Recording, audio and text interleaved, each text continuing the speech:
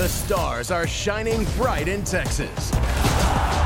Experience all the action and cheer on your Lone Star hockey team live as the Dallas Stars battle for postseason positioning in the Stanley Cup playoffs. Don't miss a second of Texas hockey action. Visit DallasStars.com/tickets today.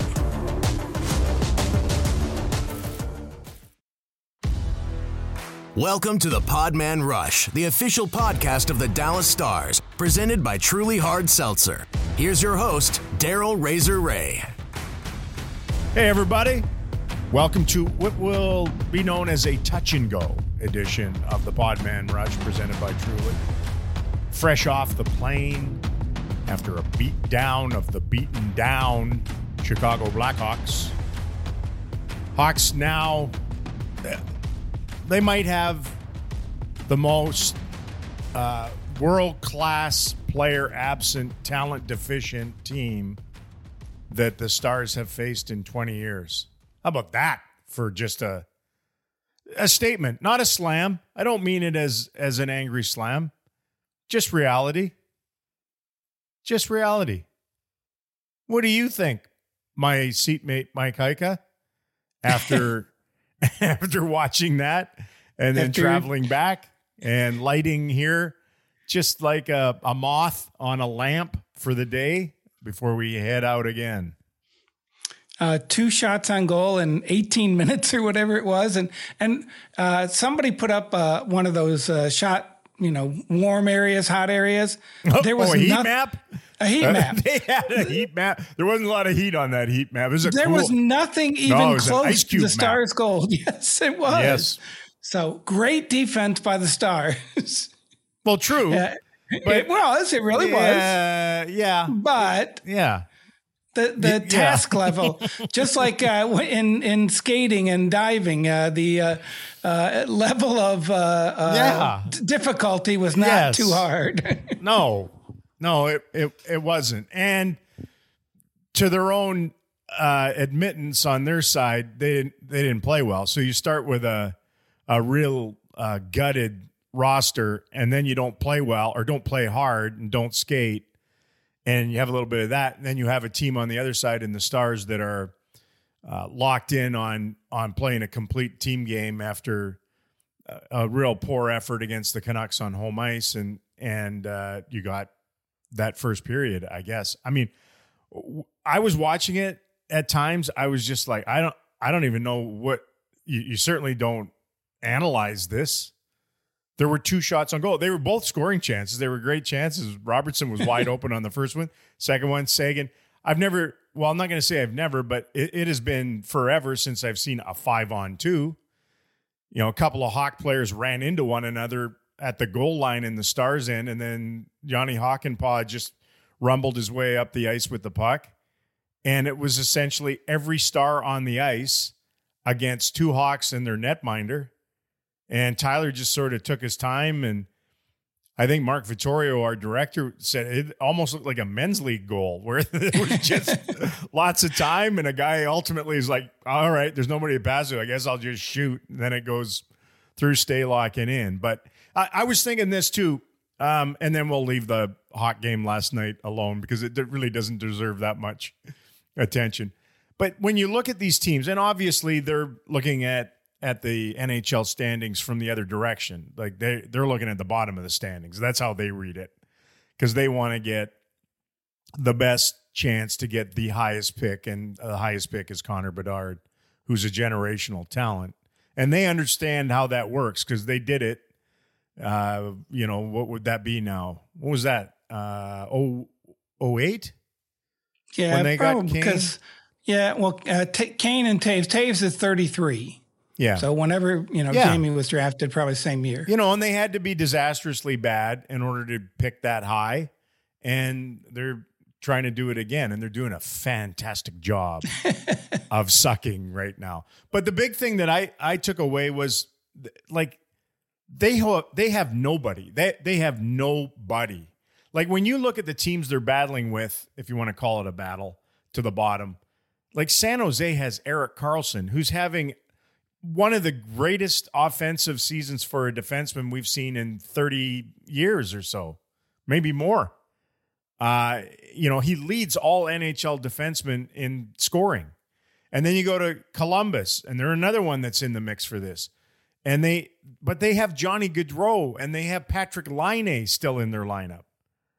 You look at the Hawks, there's just nobody. It was just a bunch of guys, and I guess Philly would be kind of close in that category too, where you look at them and you're like, well, who's their guy? They don't have a guy. It's just a bunch of guys. So anyway, enough of that. The central focus. The reason we bring up the Hawks and last night is it's 2 points in the bank in this battle for supremacy in the Central Division. And it is essentially 3 teams fighting it out for the crown here now. And there's some head-to-heads. There's a big one tonight as the other 2 teams, the Avalanche and the Wild, play each other. And as Stars fans, we sit around and all we can hope for, and I'm doing this tongue-in-cheek, people don't spaz out. You're hoping for injuries and the game to be resolved in regulation. Is that right? Is that how you look at it? I'll go for the regulation part. Yeah. I always want to play their best lineup, Darryl. Oh, do you? That's just the way I'm wired. Okay. Well, from a Stars perspective, they have the game against the Avalanche, second game of back-to-back at the end of this road trip, as we speak from home.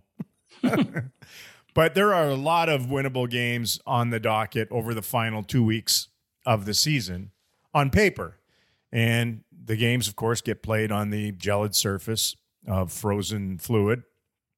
But when you look at, I don't even know what to think of the Nashville Predators when we get them at home here. Like, they're going to go to Arizona, and the Coyotes play hard in that freakishly small building out there. It's no given, but the Stars are obviously a more talented and better team than them. Then you have that second game of a back-to-back in Mile High, a toughie, but maybe it'll drag the best out of them again because it is the Avalanche. Then they get Nashville, who are actually better since they peddled all their players. I looked at their lineup last night, Mike, before the game in Chicago, and I was like, that's their top line? And then you look throughout their lineup, and you're like, wow, that thing has been gutted. And they have some injuries. Yeah. And then after that, they have the Flyers here, and they're going to play hard for Tortorella, but they're talent deficient. You have the Golden Knights at home. That's a big boy match. Go to Detroit and take on the Wings, and they're going to play hard at home. And they're not going to make the playoffs, but they're a team that is better than what they have been and going in the right direction. And they can beat a lot of good teams. And then they have the home and home with the St. Louis Blues. And again, you don't know what you're going to get out of them. And if, the carrot in front of them is going to be messing up the Stars' prospects of perhaps winning the division at that point. So there's a lot is going to go on in these next couple of weeks. And I think it's fantastic. I don't know about you, but I love the fact that these are meaningful games. They're comfortably meaningful. You know what I mean? It's a great way to put it. Rather than looking at the final 2 weeks and it's like, man, if they go in a little bit of a tailspin, they might not even make the playoffs. And there have been too many years like that. And this year it's more, okay, are they going to win the division or not? And if they don't, it's going to be just a phenomenal opening round of the Stanley Cup playoffs again. So.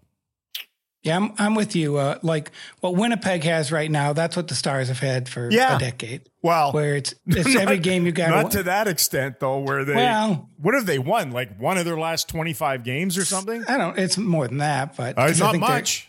Not much. They're currently struggling, but they're 2 points up, and so a good friend of ours, Rick Bowness, said, "Well, I guess we're going to find out what we're made of." And so, I don't think they're made of much. The Flames might catch them. Yeah. Hell, Nashville might catch them, which would be shocking. Yes. Unbelievable. But point being is the Stars. Yeah, make your point, Mike, please. Well, I'm just repeating yours. They're in a place where they know they're making the playoffs, but they also need to play good hockey. And these are good, challenging teams that, each one has their own, little issue. It's just like last night. There were moments when they got sucked into a real loosey-goosey game, and they can't do that. The Dallas Stars, I thought. Last night against Chicago. Mike, what's wrong with you? I don't know. I'm an idiot. I thought they were playing some pretty sloppy hockey at times. Look, your opinion's valid, right? You've watched lots of hockey. I guess a little bit. I do watch lots of hockey. It wasn't a pretty game. I guess that's the point I'm making. The game was gimmicky at times, but I didn't find the Stars overly sloppy. I just felt it kind of lackadaisical at times. Yeah, and didn't have a whole lot of energy. Yeah, the building didn't have energy. The game didn't have a lot of crunch to it, and at times it just felt like they were not so much sloppy, but just kind of half interested playing with their food. To me, it was like when you, as a kid, you got ordered to eat your Brussels sprouts. And if you did that, then you get dessert or something like that. But you didn't exactly just wolf down the Brussels sprouts. Like you just sort of moved them around the plate with your fork for a little bit, and maybe you pinched your nose so you didn't really taste them as they were going down. But you kind of you managed to eat maybe enough to pass it by. If you were like me and I was a real little dirtbag of a kid, I would hide them under the lip of my plate until the dessert came out. And then when the plates got cleaned, I'd already had my dessert, and then the evidence was there. And of course I got in trouble, but I had my ice cream down my gullet by then. That's a long way of saying that the Stars did what they needed to do. I think you wrote that about last night's game. I did actually. I think that's a better way of looking at it. They did. We were saying in the third period, and then Jake and his shutout bid ended. But if you just looked at it after the game, if you didn't watch any of it, and you just looked at it, oh my God, what a fantastic effort by the Stars. They scored shorthanded. They scored on the power play. They scored a couple of other goals. They shut them out. They only allowed 18 shots. Man, that's taking care of business right there, isn't it? Yep. But if you're watching it go on, and more food analogies, a little bit like sausage. If you like the sausage, you like the sausage. But you probably aren't going to like the sausage as much if you had to stand there and watch what they put into the tubes in order to concoct the sausage, right? That's a wonderful analogy. My God, I'm strong today. Strong to very strong. Anyway, the Stars are trying to win their second division title in 17 years. The last one in 2016, so not that long ago. No. And they lost in 7 to Hitch's St. Louis Blues that year. And if people remember, they had just a brilliant regular season. And then Tyler got hurt late. And you remember, like, Tyler Seguin was a 33-goal second leading scorer on the team and didn't play in the playoffs. Right. That stings. Like, you lose those significant guys in it, especially when teams are close to one another, and it can be a tipping point. Anyway, they lose on home ice in 7. Here's one little nugget. They had 12 guys. They had a dozen players with 10 or more goals on that team. That it was a depth thing. The depth conversation is a good one and comparable, because the current Stars have 10 guys right now with at least 10 goals, and they're might end up with 2-3 more in that category. So they'll be right there, comparable to that crew that won the division back in 2016. How about that? Those are numbers. Yeah, they are. You want to hit heavier numbers? Sure. Okay, what would you say here right now with, what do we have, 8 games left? Yep. What is the most positive stat that you can ferret out from the big packs that we get from the league? And what would be the harbinger stat for the Stars right now? I'll let you go first if you want to do it. Or you can just, you can just echo what I say like you did earlier. Let me go first. All right. I'll try and establish a bar that you will crush. Yeah, go pee on a tree, Mike. Go. All right, I'm going to go with the scoring first in a game 45 times. That's third best in the league. They are third best in first period scoring with 78 goals in the first period. They have established a style of play where they're playing with the lead. And in the NHL, statistically speaking, analytically speaking, you win a lot of games that way. And even in the playoffs, I think. If they can continue that where you score first and you lead after one period, it leads to a lot of wins. So that's my good stat. So you're pushing all your chips to the middle of the one period games that their NHL is going to go to come playoff time. Is that what you're dealing with? That's what I'm doing. They're just going to play 20 minutes, and whoever wins that's perfect. Well, they would win the cup for sure if we just did one period games. One period, and plus, wouldn't the fans love that? No, they wouldn't love it. No, my God. Although you could be snarky and say that the league would love that because they can't wait to get the games over with. They love talking about how quickly our games are off the air nowadays. What would be your other one? So I pull back since I was so small and focused on that one. You were myopically focused with that first period. I'm pulling back to the satellite for this. I'm very wary of their fact that they basically are a different team every single month. If you go down their goals for, goals against, it's just, it's Jackson Pollock painting of just whipping stuff against the wall or the canvas. Here's an example of the most recent. So in February, they were 30th in goal scoring with 2.22 goals per game. Right now, they're second in March at 4.29. They were 2.78 goals against per game in February. They're 3.29 right now, 15th in the league. So the number to me that's really bad right now is they're just giving up way too many goals in the month of March, and they have to tidy that up before they get to the playoffs. Well, yeah, we've talked about that. They seem like they're trending a little bit in that direction, but I think you're thinking more of maybe the toilet seat effect or the windshield wiper effect. Yeah, I called it whack-a-mole in one of my columns where they're just trying to hit. That was really well received. Whack-a-mole. Every time something popped up, they hammered it. Is that what you're saying? Yep. They don't know who they are. They're just trying to hit whatever mole pops out of the ground. Wow, you're full of hot sports opinions today. Listen to you. Did you get enough sleep? Spicy. Too crispy. Yeah, a little crispy. Well, my positive, they have a plus 50 goal differential, which is best in the Western Conference. And when you contrast that to where they were last season, so they're plus 50 this year. They were minus 8 last season and made the playoffs. Yeah, the only team. They had a negative goal differential. That's how close to the margins they were between wins and losses. So if you look back, the defending Stanley Cup champion Colorado Avalanche were plus 78 last season in goal differential. Second only to, can you guess, in the Western Conference? In the Western Conference? The Blues. No, the Dallas Stars opening round rival Calgary Flames.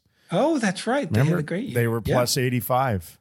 Wow. So you look at those, and obviously the Flames were a fantastic team, been semi blown up this year.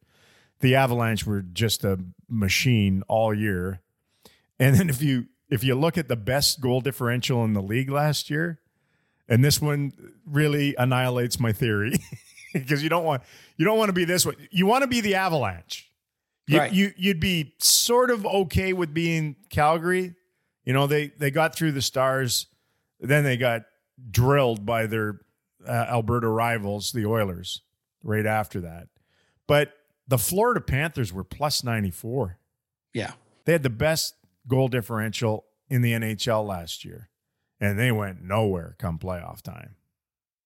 So I just think that category is a good category, though. I think it states what your best teams are at the end of the day. at the end of 82 games. So the Stars have certainly trended in a wonderful direction. And a big part of that is games like last night. They've won. When they win, man, they win by 3 or more goals. And they just stack pluses into that goal differential in quick fashion.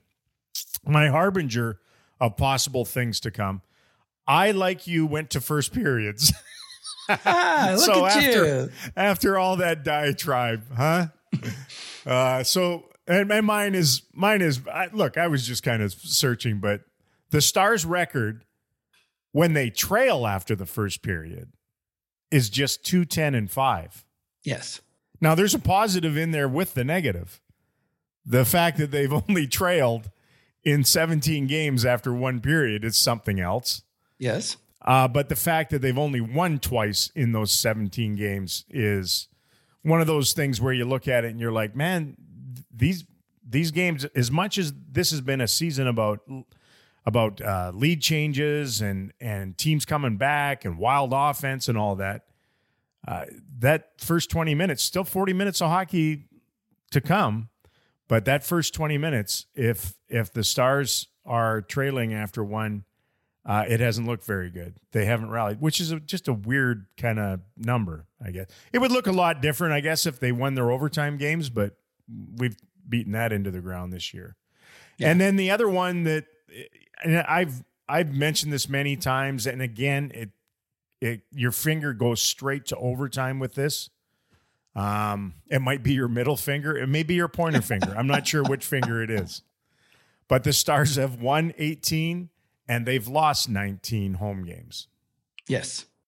And I know like the overtime come playoff time is going to be a different animal because you play 5-on-5. And I think that's why everybody's a little more bullish about the prospects of the Stars, especially at home and if games do move past 60 minutes. But it's just been such a weird season at home. The 19 losses are regulation and overtime and shootout and what have you. But, they finished with more goals than the other side 18 times, and the other side has finished with more goals than them 19 times. Yeah. Weird. Weird. One of the things that you and I were spitballing a little bit the other day, and I think it was because Pekka Rinne's statue was unveiled in Nashville. Where do we stand on statues in general? I prefer them to be absolutely exclusive. Like you need to have really done. I'm not talking about political statues or any of these other things that are going on. Just outside sporting venues with iconic athletes and that. I prefer them to be very exclusive, and I don't want a statue garden. Maybe people do. I find that it just gets diffused too much when you have that. You're like, well, does everyone get a ribbon and a statue here, or what's the deal? I'm with you on that. I do think we need a Mike Modano statue to balance out the Dirk statue. And then I think we'll be fine. You went straight to that. Good long time. I was trying to look around the league a little bit, Mike. Oh, a bigger picture. Well, no, it's just in general. Yeah. No, but I'm ahead. with you. No, I'm with you too, because we have so many other ways. You're not with me at all. You went a different. That was going to be my payoff at the end, Mike. I always jump. See, this is why we should talk these things out. But you always want surprises. You always want surprises in the podcast. I want reveals is what I want, Mike, not surprises. Anyway. Well, so league-wide. Well, it's like. I'm with you. You better be a big, notable character to have a statue outside an arena. Which one has the most? Is it St. Louis or is it LA? I think. Well, LA has it because of so many different sports. And they do have some iconic statues out there. I know, but St. Louis is the one that strikes me as a little overdone. Yeah, and the Hull one doesn't even look like Hully. It's they're like the bobbleheads. It is a little bit like that, but there's a lot of them out there. who are they for? Are they for fans? Are they for the organization? They're for the city? What do we do with these statues ultimately, for? I think we're doing them for the fans.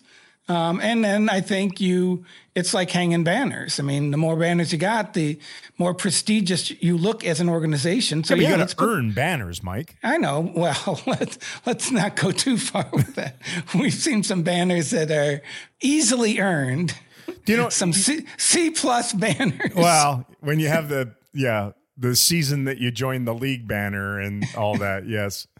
The ones that come to mind that have done it well, like probably because we were just in Chicago last night, but I mean, they've had some pretty good hockey players in Chicago through the years, yes, along with some very good basketball players. Oh yeah. And you look outside the United Center, and I believe they have is it Bobby Hall and Stan Mikita? And that's it. I think so. That's right. Yeah. And then Jordan. Yep. And that's it. Like there's no Tony Esposito. There's just those two, and then there's the other one, the Jordan guy who apparently did some things on the basketball court there. Edmonton's done it well. I believe it's only Gretz, isn't it? It's all they got. And it's all they need. My man, my friend here, Brad Oldham, did that statue. I bet people don't realize that, but he was the one that put that. He does great work. Phenomenal. Traveling Man in Deep Ellum. There's stuff all over the place. You were telling me about some of the sculptures fantastic. He's put together. They are fantastic. The Winnipeg just revealed the Dale Hawerchuk one, which is excellent. A tremendous statue. And how they did it and where it's positioned and all that. And there are others too. I just get a kick every time I walk across that LA Live, I think it's called, outside what used to be Staples is now or currently Crypto. Yep. There's just Chick Hearn has one, and there's does Jonathan Quick have one out there too? And not yet. Are you sure? Well, next time I'll look. It is. Dustin Brown has one. Let's not Gretzky's go too far. outside there. There's Lakers. It's just a field of them. Yeah. And anytime you see a sculpture of a desk, you could think that maybe they've gone a little too far. Yeah. I don't know. Hey, look, it's not for us. Maybe what teams should do going forward is they should just be NFTs. Ooh. Huh? Look at you. Instead of bronze sculptures, they just issue an NFT of a bronze sculpture that can live in the digital world rather than living on the plaza. There's a company, Cloud Yachts, that are offering a tokenized super yacht that you can purchase nowadays. So just think. And you just wear a mask around and you're living on your yacht. Just think if you did a tokenized statue of an iconic player, you could actually purchase that thing. You can't purchase not bricks and mortar, I guess bronze and stone issue of it. You can't do that. You can go visit it. You can get pictures with it, that kind of thing. But you can't own it. But you could own this NFT. I think I may have started a whole new industry here. Which brings us, though, to American Airlines Center and Dirk Nowitzki's one was done very well. I was concerned at first when I saw it unveiled and that Dirk was going to fall over backwards and hurt his back even more. Because it's the... Again, I'm using iconic too much, but it's the iconic step back, 1 foot, fade away. Yes. But he's really fading away in that one. Like he's almost laid out. But it has a little stylization to it. I think probably the same sculptor that did the ones in Chicago did that one. Yes. Looks similar. I'm not sure. Yeah. It does look similar.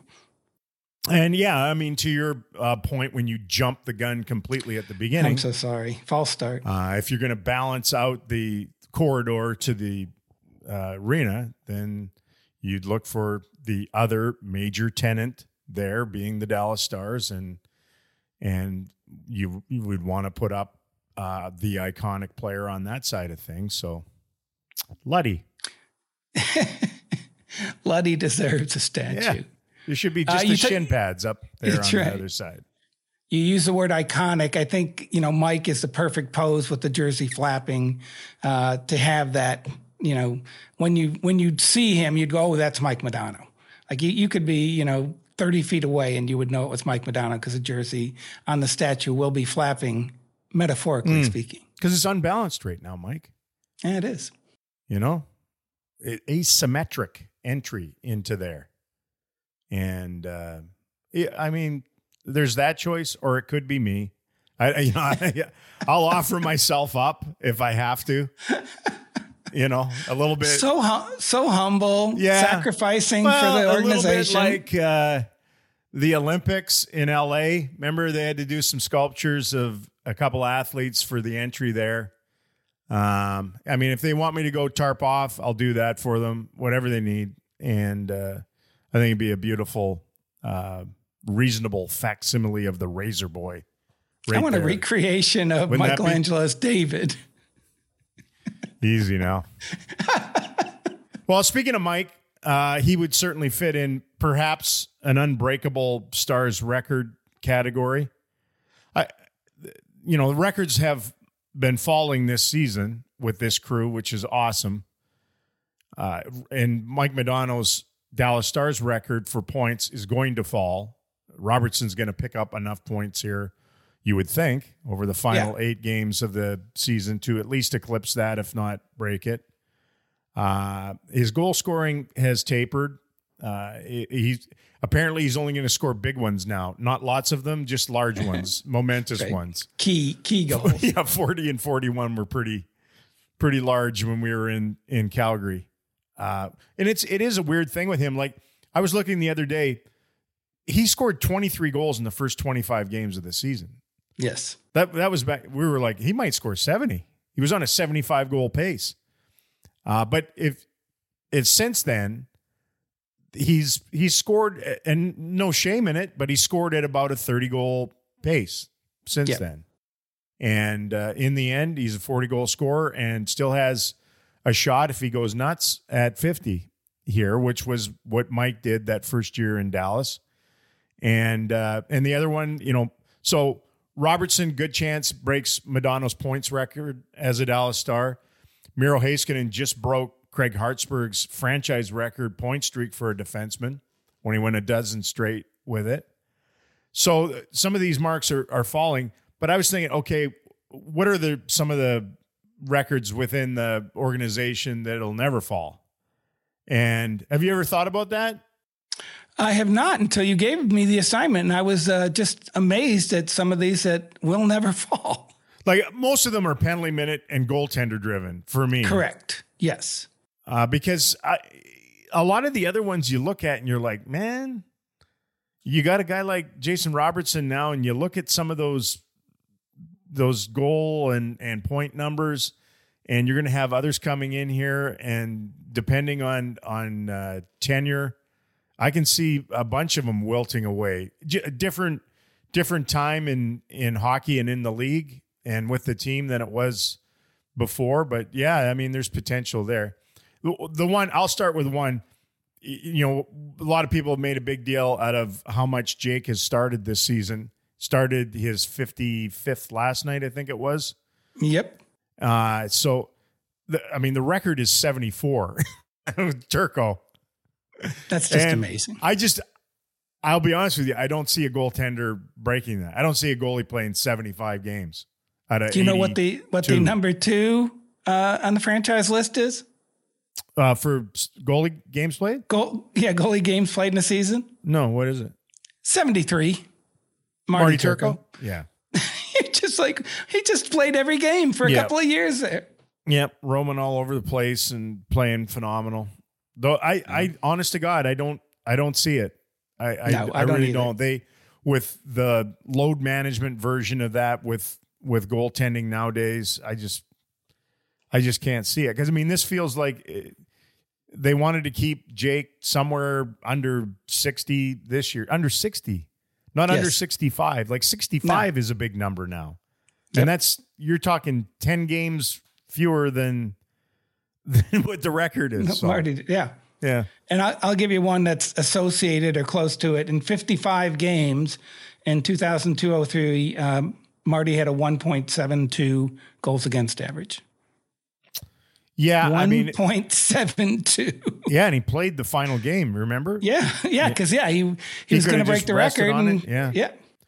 But I think that's still breakable, though. I still think somebody, depending on what rules are in place in that, something like that is maybe doable because times change. Obviously, right now it's not. We're moving into the golden age of goal scoring once again, apparently. The other goaltending one was the oldest player. That'll never be broken. No. Gump Worsley was almost 45 in April of 1974. Yeah. 45. Like, could you see Joe screaming around for 6 more years? No, I can't either. I don't think that. We were not going to see anybody 46 playing. It's not going to happen. No. It won't. What else you got? Basil McRae. Yeah. 382 penalty minutes. Yeah. The current leader on the Stars is Mason Marchment with 80. Yeah. You just need 300 more. Sure. Yeah. Yeah, the game's changed, and it's never going to deviate back to those days. And then in that same vein, on a team standard, the most combined penalties in a game was 406 against Boston back in 1981. Yeah. Man, I think there was something like 82, 84 penalties called in the game.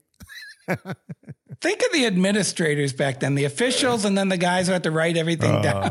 Oh, my God. It's a lot of work. They just stood back and with a notepad took everybody down. So, yeah. Any other ones that you ferreted out? Just the Bobby Smith one. I think people need to have it as a makeable mark. It's 114 points in 1981-82. And, I mean, I think that's a target that Jason Robertson needs to shoot for at some point in time. Yeah, that's breakable. I mean, when you look at a guy like Connor McDavid, is he at 150 yet? He's at 140. Yeah, 140 for sure. Yeah. I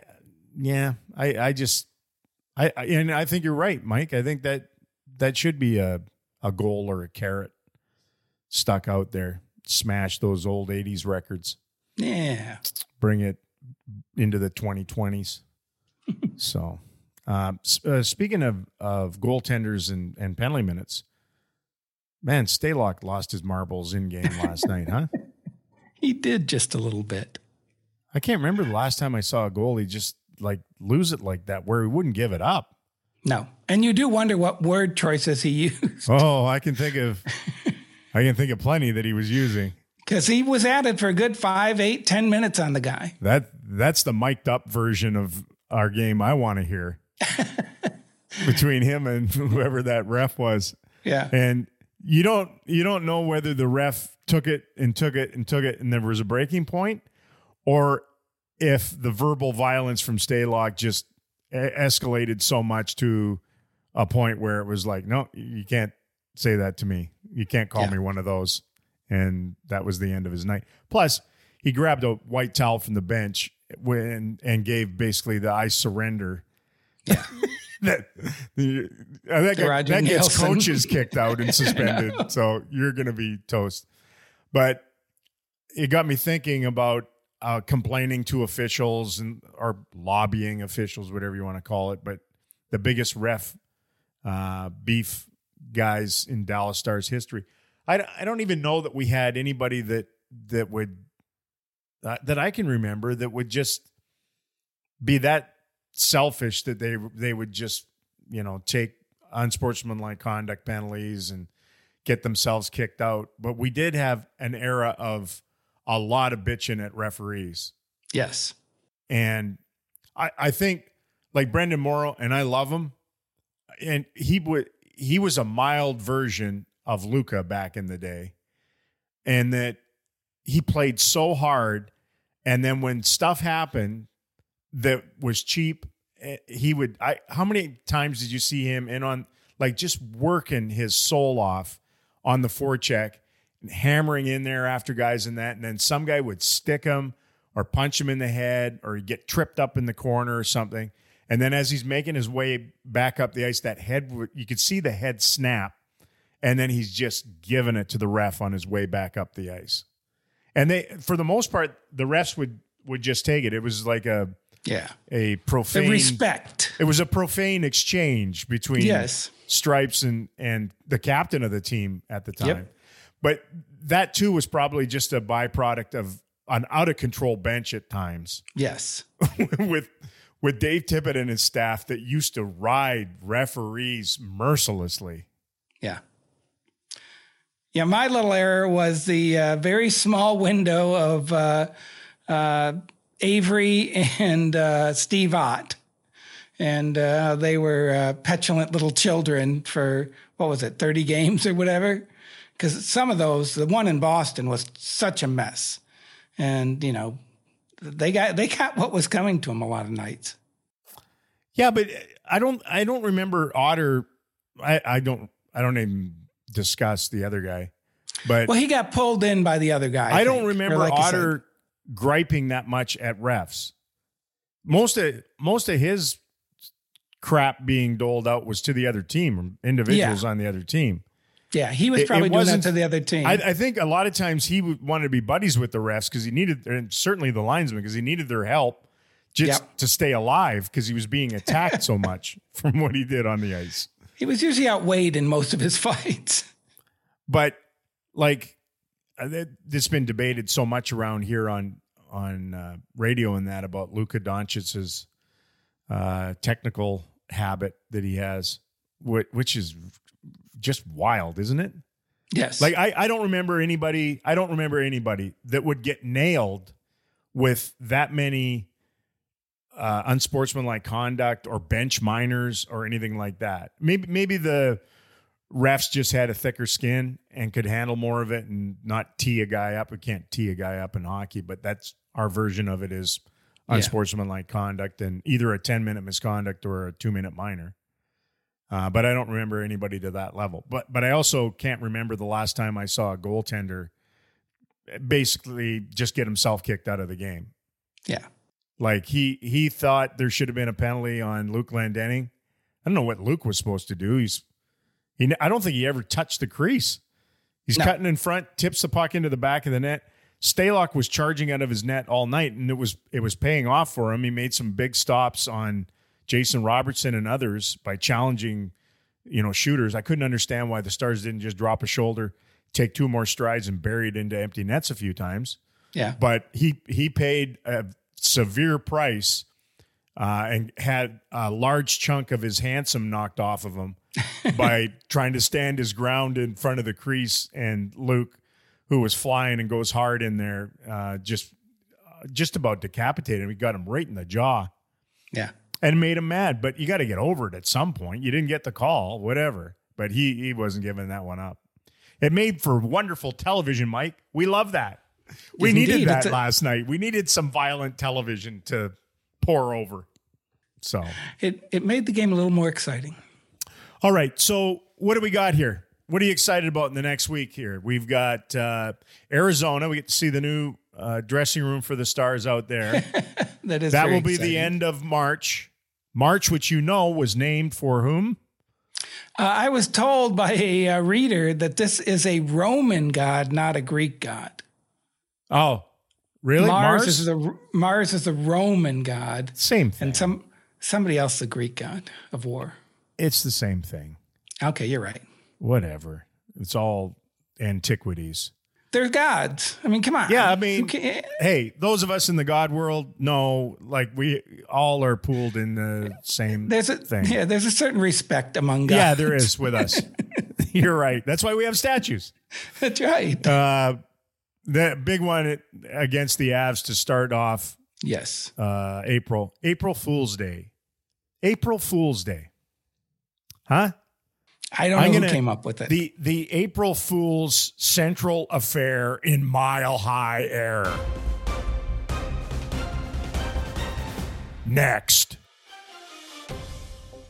Huh? On the WWE. Shut your mouth. I know what that means. That's uncalled for. Look, we should probably go then if you're going to be that way. The Yotes. I'm not. I love it. No, shush. The Yotes await, and then we have that showdown. What, 5,280 feet? Is that what that sign says? Something when you walk in. Ball Arena. Indeed. Which is a mason jar that your mom used to have in the basement. See, look at the stuff we're passing along today. Canning If you're vegetables. wondering why it's called Ball Arena, it's not because of a ball manufacturer of some sort or anything else nefarious. It's not because of LaMelo Ball. They didn't get named after the Ball family because they couldn't get their sneaker deal done. It's named after what, Mike? Mason. A mason jar. Yes. Yeah. They're good for drinking out of, too.